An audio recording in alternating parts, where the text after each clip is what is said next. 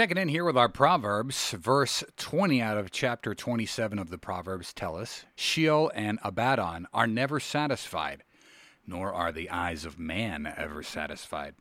So Sheol and Abaddon mean hell and destruction, and the word says hell is never full. Interestingly, the next part of the verses speak about human desire. It says the eyes of man are never satisfied, which suggests that greed is tied to eternal damnation. And if we think about the greediest people that we know, well, they're usually already high in status, be it wealth, fame, or power, but they are not satisfied by their wealth, and they need to have more wealth. Crooked politicians are elected to office. They've got power, but that isn't enough for them. They've got to have the money and the power and end up making shady deals or taking bribes to get money while they've got the power because one just isn't enough.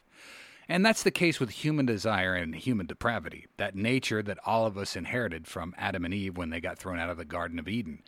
But what's scary is that today's word in one verse ties in human desire not being fulfilled to that of hell not ever overflowing. The reality is we can make all this fortune and fame in this life, but what does it mean in the next? God's not going to let someone into heaven just because they got the biggest bank account. And it's a sad state of affairs because this greed is what separates them from God.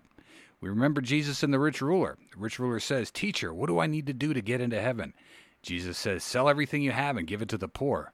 And the rich ruler, he walks away crying because he loved his wealth so much he couldn't part with it.